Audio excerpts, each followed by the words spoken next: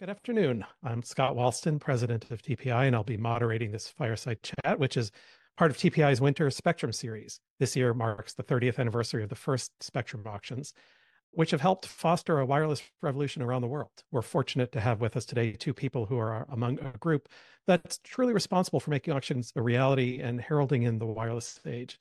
Evan Kwerel from the FCC and Paul Milgrom from Stanford. When Evan won the Paul Volcker Career Achievement Medal, the awarding group summed up the importance of both our guests well. They said, quote, the market-based FCC auctions were conceived and implemented by Evan Kwerel based on many of the theories of Nobel Prize-winning economists Paul Milgrom and Bob Wilson. It's really not overstating the case to say that Evan and Paul and some others helped create more consumer surplus around the world than just about anyone else. So today we're going to talk about the history of auctions, how we got there, how unique the process was, and where we're likely to go from here, the challenges that we face ahead. Now, to set the stage a little more and remind people what an enormous development these auctions were, let me take you back to 1994. I was at Stanford working on my PhD then. And at the time, not every grad student had their own computer, so we spent a lot of time in a room in the econ building full of PCs. And during a PCS auction, I don't remember whether it was auction 1 or 4, I was in there working. A stampede of economists came barging into the room to check online how the auction was going. You could practically feel the air leave the room as they sucked in their breath and held it waiting for the results to load. It takes a lot to make economists stampede, and the auction did the trick. I don't remember whether I ever finished what I was working on. But it's really an honor to have Evan and Paul with us today. Thank you both for joining. That was auction 1, by the way. It was auction 1. Okay. I remember that one too. It was the summertime, and there was an eclipse right during the auction. I remember a lot of detail about that time. Yeah, there was a conference going on at Stanford, and people wanted to know what was happening here. So, yeah. That explains why there were so many people who came in. I remember that. Let's start by going back before the auctions. Tell us a little bit about the path leading up to making Spectrum auctions a reality, including, what kind of opposition was there and how was that opposition overcome? Well, before I talk about that, I just wanted, one, thank you for inviting me, and two, just to give a disclaimer to note that whatever I say here are my personal opinions and don't reflect the opinions of Federal Communications Commission, their staff, or anybody else. So, Paul, can I please start with that? But please feel free to interrupt me because you reported this, and anyway. So first, you asked about opposition to auctions, and I think the primary opposition, as far as industry groups, was the broadcasting industry.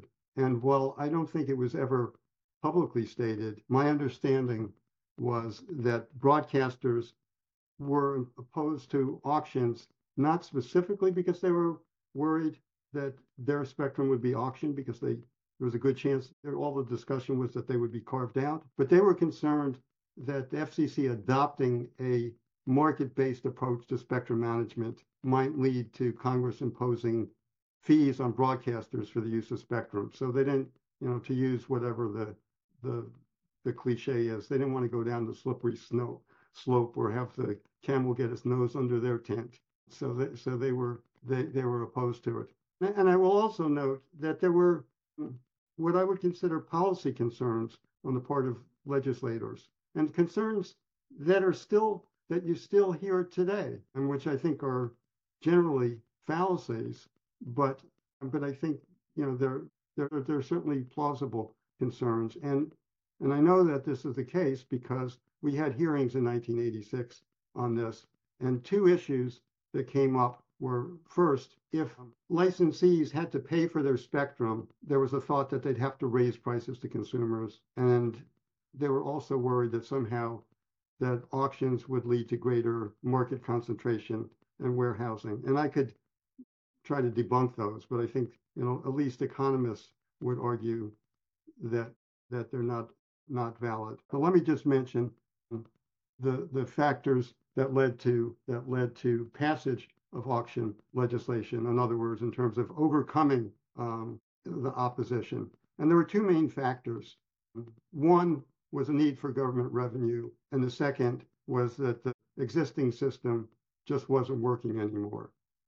So let me very briefly elaborate on those 2 points, and then I will stop and let Paul chime in, or Scott if he wants to add things. As far as revenue,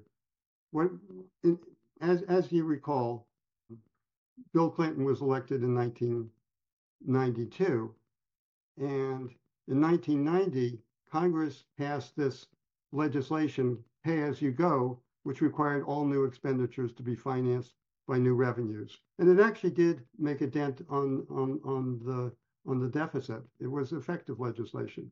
But it put a tremendous amount of pressure on the administration to raise new revenues. And auctions were seen as an important source of new revenue because the spectrum was becoming increasingly valuable. And the second factor was that demand for cellular license were so enormous that it put great pressure on existing methods of spectrum license assignments. They had like 400,000 lottery applications for the least valuable cellular licenses. So the existing systems were failing, and the government needed revenue. And the last point I'll make on this was that underlying these two things, that there was an underlying economic factor, which was that cellular technology led to a great increase in demand for spectrum and an increase in value of the spectrum. So, if the spectrum wasn't valuable, you couldn't get any revenue from it.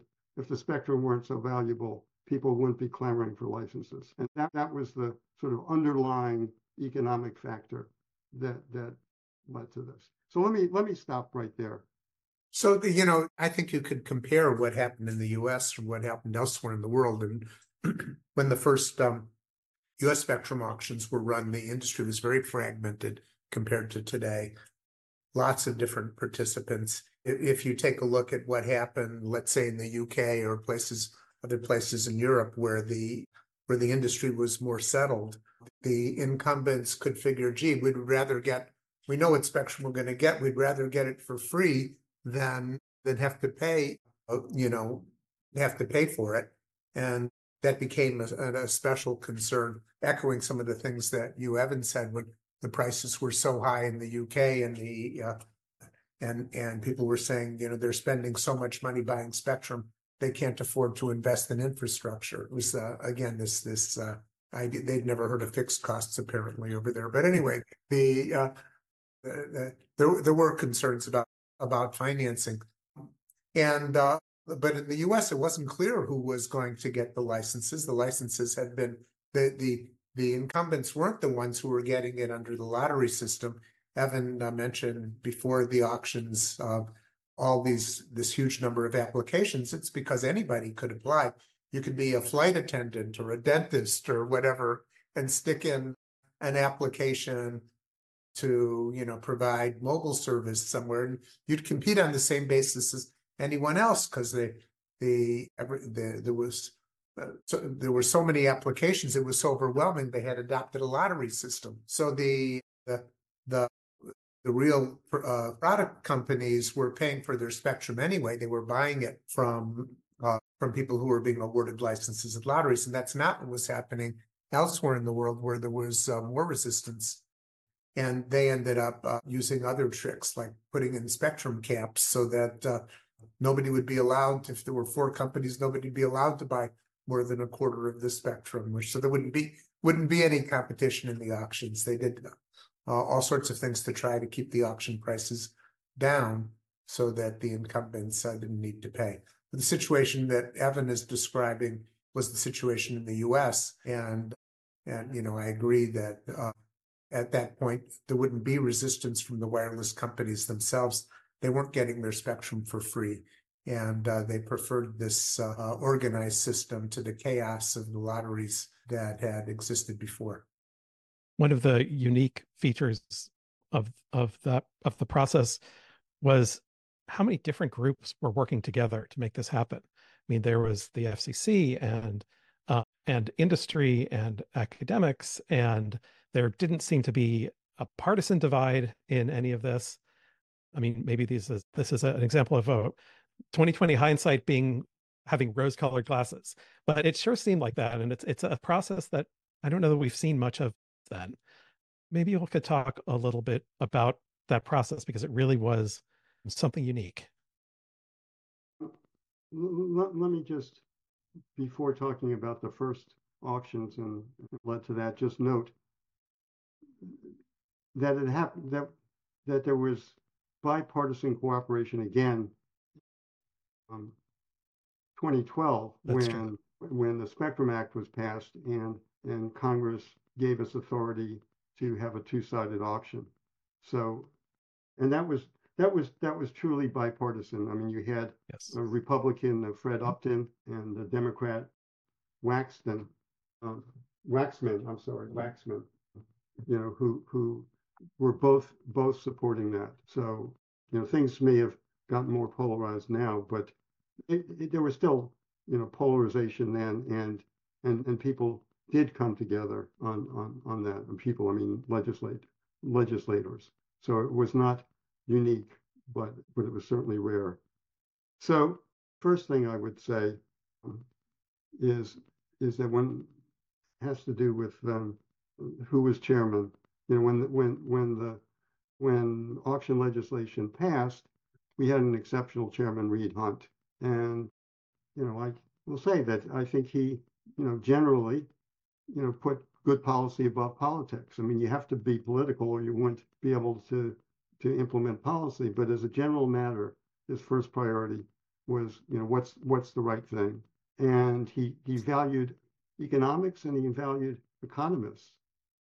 He was also, you know, I mean, he really appreciated economists. He was willing to take risks, and I think that's a critical thing, and I'll talk about that in terms of willing to adopt, you know, Paul and Bob Wilson's, you know, innovative simultaneous multiple round auction design.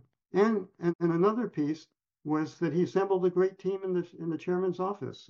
I mean, don't underestimate, you know, the importance of those people, and you know, perhaps to give me, I don't know, to be immodest, you know, one of his key staffers, Don Gibbs, and the chairman were willing to take a chance on me to figure out how to do the auction design. There wasn't a whole group of people, and you know, it was a risky thing. You know, who's this guy?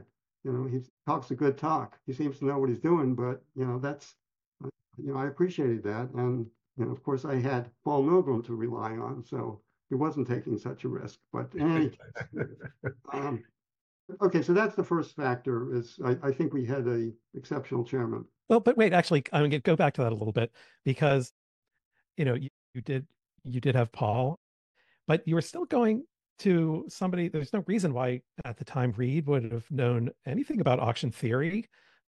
And so you guys are coming into his office talking about this thing that's completely different and without any, no matter how smart he is, no reason to believe he would know much about it to begin with. Why was he open to it? They didn't have, the other thing you have to keep in mind is they didn't have an auctions division back then. Right. That's what I was nobody. There was nobody there who you know, sort of was an expert in auctions, and they get this legislation that says run an auction, and they say, well, who here knows how to run an auction? Well, let's give it to what was then the Office of Plans and Policy, and they didn't know what to do. They said, well, let's ask Evan to write something up. And Evan writes this notice of proposed rulemaking, which is, you know, he tried to read the auction literature, but he was making stuff up. There was the thing that came out there was that he put out was wild. I mean, it was filled with ideas, and it caused the companies to go out to auction economists and say, what is this stuff? Is this good for us? Is it bad for us? So, you know, I got calls from a couple of companies. Bob got calls, and lots of people academics who you cited in footnotes, which is how these guys even knew our names. I was just some auction theorist at Stanford. And why would anybody call me? How would they even know about me? Well, you cited my papers and footnotes in your notice of proposed rulemaking. So I started getting these calls, and that helped, that created the dynamic that drew in all these academics that ended up, you know, working with you and contributing. You know, Paul, I agree with you 100%. I wrote out some bullet points and you nailed it. That's exactly what you got bullet points 2 and 3. You said it better than I could, and you said it with more knowledge because you were there. You were the ones that were called. A corollary to one of the points that Paul made, which was that there was nobody else in the agent. There was nobody in the agency. There was no auction division. It was completely new. Related to that was that, and Paul, I think, said this, it was done with a very, very small task force in OPP, Office of Plans and Policy. It was not bureaucratic. It was very nimble and had close communications with the chairman's office. I think that made a big difference. It didn't work like a standard large bureaucracy. And my last point, which you can, which is to give some more credit to Paul, that in terms of how it happened and why it worked, was Paul was committed to working with the FCC to make it work, to refine the design, show how it could work, and make it work. And Paul, could you tell your story about how you paid for the Excel spreadsheet? So yeah, when we designed this, we came up with this, this simultaneous multiple round design, and there were people out there saying, "Oh no, that's way too complicated. It could never work. Nobody's ever done anything like that." And my client had been financing my trips to DC and so on. But when I said, well, I wanted to make one more trip, I wanted to code it, I wanted to show that it could be done by using the Excel spreadsheets of the day, and have an Excel spreadsheet that a bidder could use to submit bids, and have an auctioneer spreadsheet, and import the data from the auctioneers, from the bidder spreadsheets, and apply the rules and show them, you can do this. It isn't that hard. And the client said, no, they didn't want to spend the money on that. So I hired my own research assistant with my own money and had that coded. And when the next trip to DC, I had it on one of those little 3.5-inch discs. And when I visited the FCC, I handed it to Evan and said, it works. You can run it on your computer at home. Here it is. And I gave him a 3.5-inch disc that had the 2 Excel spreadsheets that would communicate with each other. The one spreadsheet would, if you put in your bids and you broke the rules, it would tell you, no, that bid wasn't allowed. It wasn't very fancy by modern standards, but anyway, it guaranteed that you would submit only an eligible bid, and it processed the bids and said, okay, it can be done. Yeah. So I think there's 2 points to that story. One is the substance, that it was helpful, and 2, it just shows the commitment that Paul had to making this thing work. And I think that was critical, because it wasn't like he just dropped it over the transom and it was born perfect, immaculate conception or something. It required refinements, and Paul was willing to work with us to address various concerns.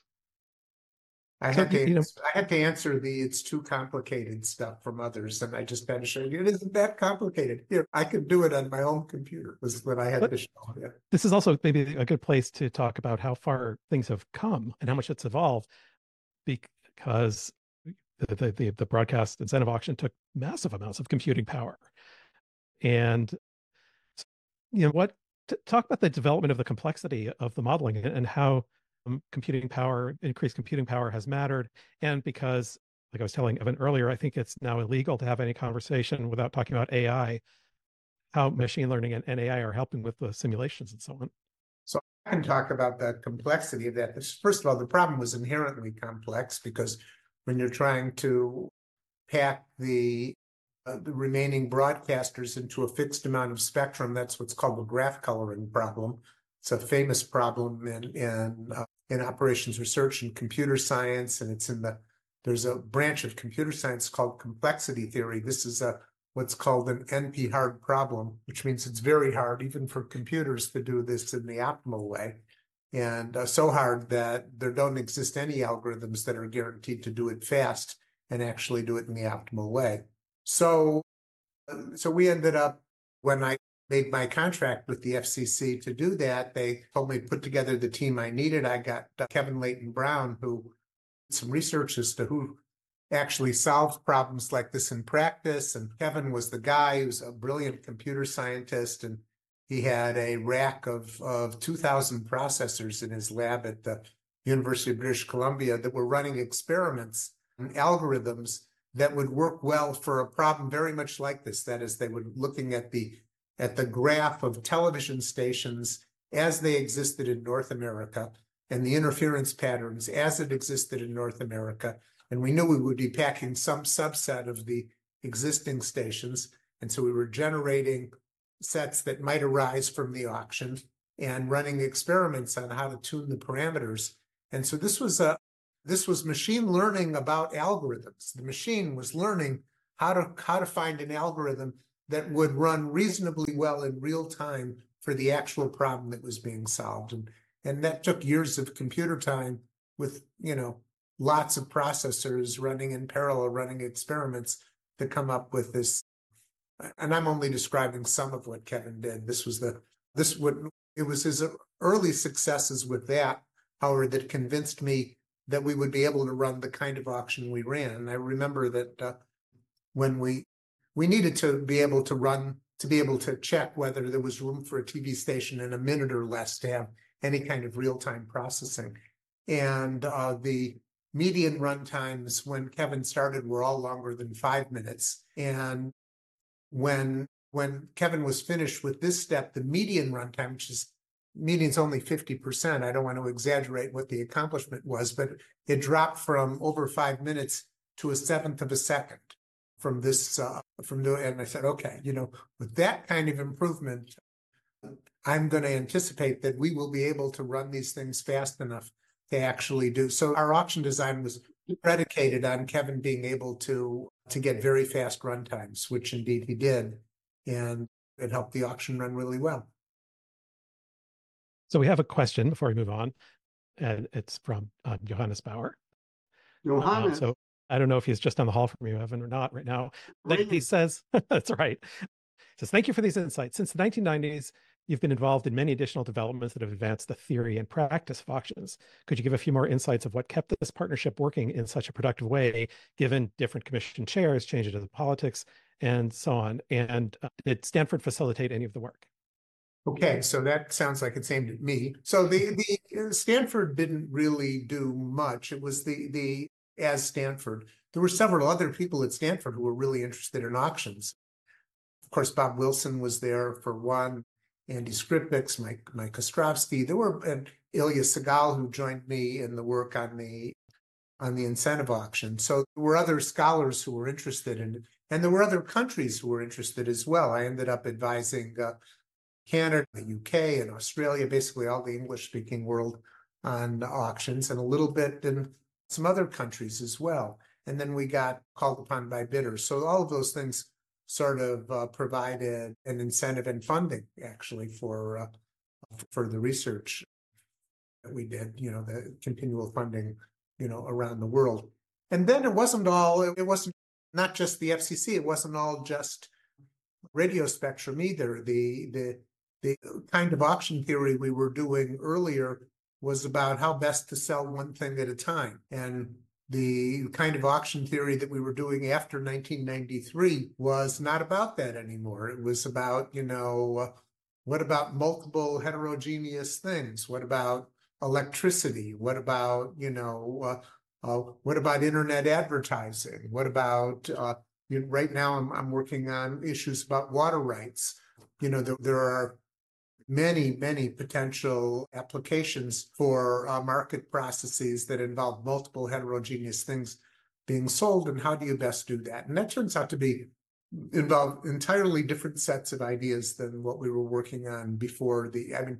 There's a whole new areas of research that opened up because of those of us in the academic world being focused on a different and more relevant set of problems. Okay, let's turn to, sorry, Evan, did you want to say something? Okay, well, let's turn to looking ahead now. So if you read any paper on spectrum auctions, it usually starts off by saying we used to allocate licenses by beauty contest, then by lottery, as Paul noted.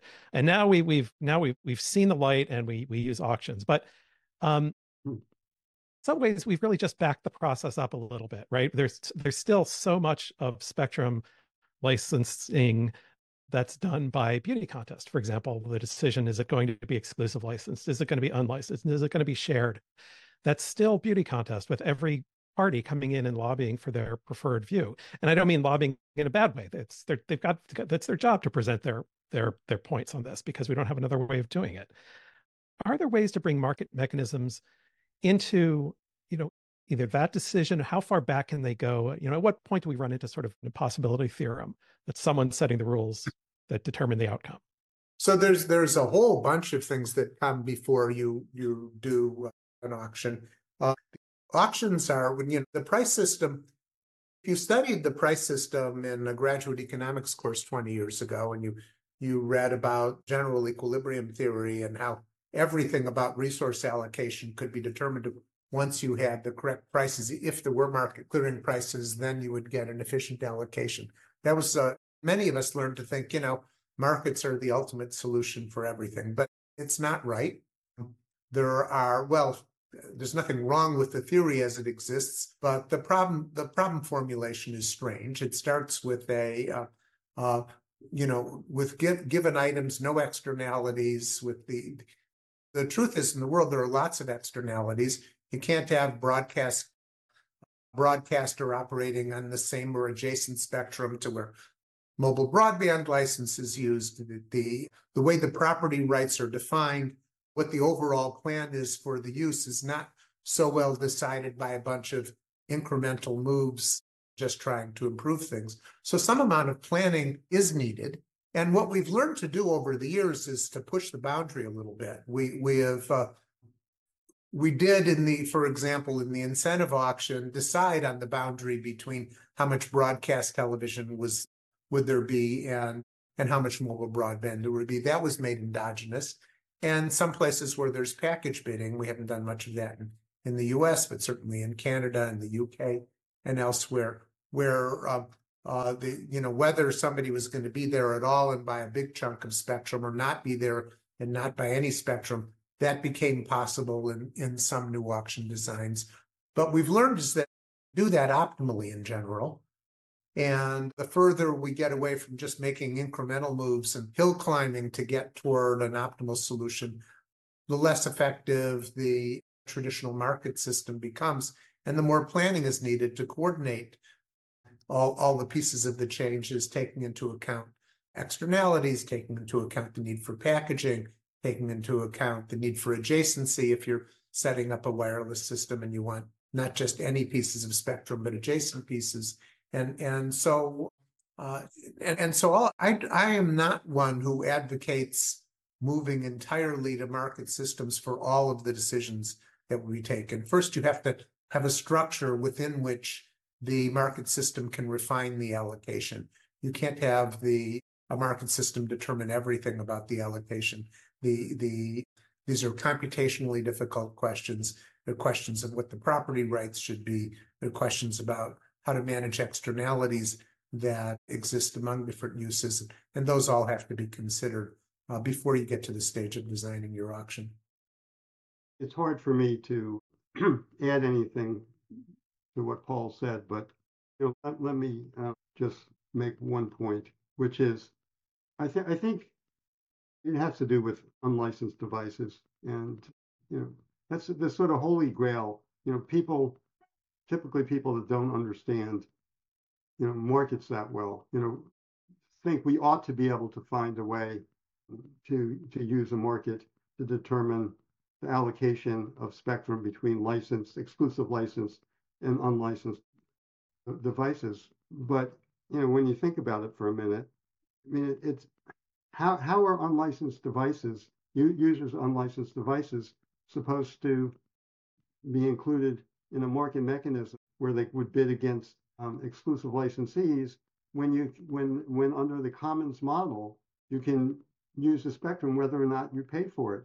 And why would anyone be willing to pay for it if you can use it without paying for it? And yet the commons model makes a lot of sense, particularly for things like Wi-Fi where there isn't contention, when you use it within your own building. So, for very short range propagation. So, that's an important area. So I think, unless something drastically changes, we're sort of stuck, using administrative procedures to, maybe to make the decision about, how much spectrum and what spectrum to allocate for licensed and unlicensed. That's a little depressing, I think. Paul, do you think I've missed the boat on that, or what do you think? Well, I'd want to think about it some more. There are ways to charge for unlicensed spectrum. The device makers that use the spectrum, could pay for it and so on. And, we do usually try to allocate between competing uses where the competition is simple, to allocate between competing uses by who's willing to pay more.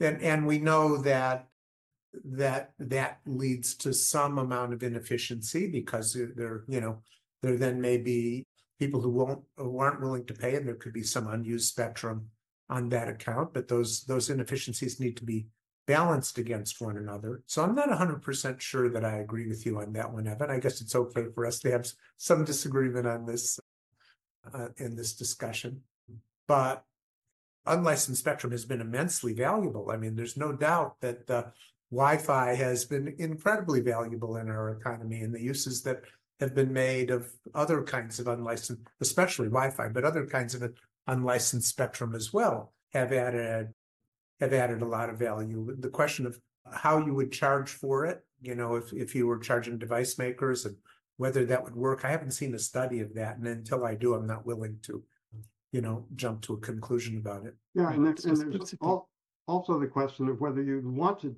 charge for it.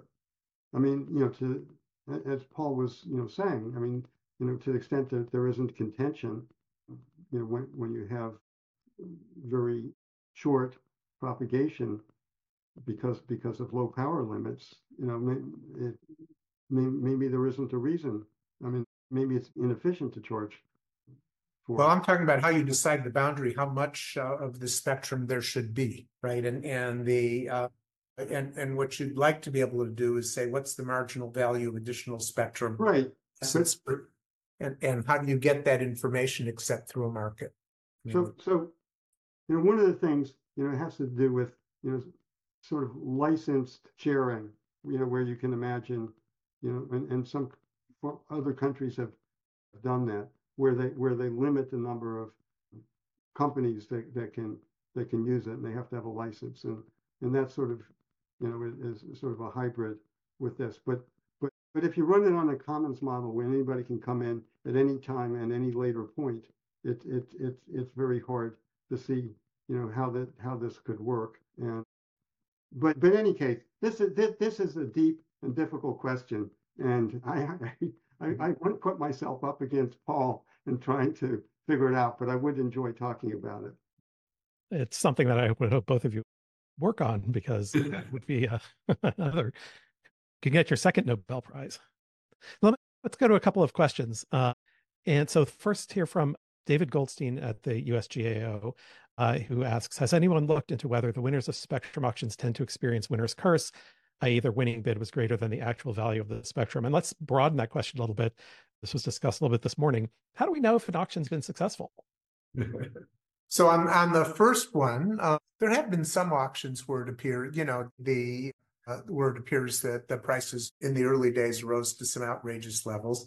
I've also, in advising bidders, I know a number of bidders whose statement about the auctions goes something like this. They say, all of us would be better off if they didn't allocate this spectrum at all, because in order to keep up with our competitors, we're going to have to spend money and buy spectrum to stay in business, but our profits aren't going to go up. And if anything, they might go down, and we're spending this money and enjoying no increase in profit. So we do hear that. I have heard that from bidders more than once.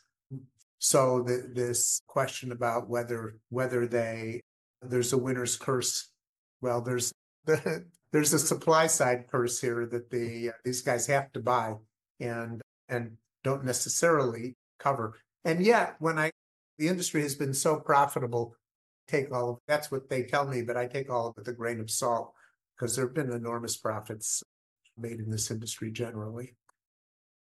Did I miss some part of the question there? No, I was just waiting to see if Evan wanted to add. But we have another question. Have there been developments in spectrum auctions internationally that have surprised you and you think we should try? Well, internationally, one of the things that has happened, at least in the English-speaking world, is a lot of combinatorial auctions, which have gotten a lot of resistance from bidders because they've done a better job of extracting value in many cases.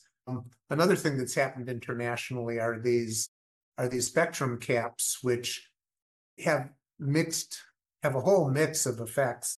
When you put in spectrum caps where you limit incumbents, you also limit competition, and sometimes that leads to lower prices. Sometimes one of the things we've seen going on in other countries is limiting all the incumbents so there's room for new entrants, which can be beneficial to consumers if it's done well, although I haven't done personally, I haven't been engaged in any studies on that, so I'm not going to comment on how well I think it's been done. I have my first impressions about that are mixed. What else has gone on internationally? I guess, those are the two big ones. What do you think, Evan? I think that's right. And the combinatorial clock auction is pretty controversial. It's definitely not beloved by many bidders.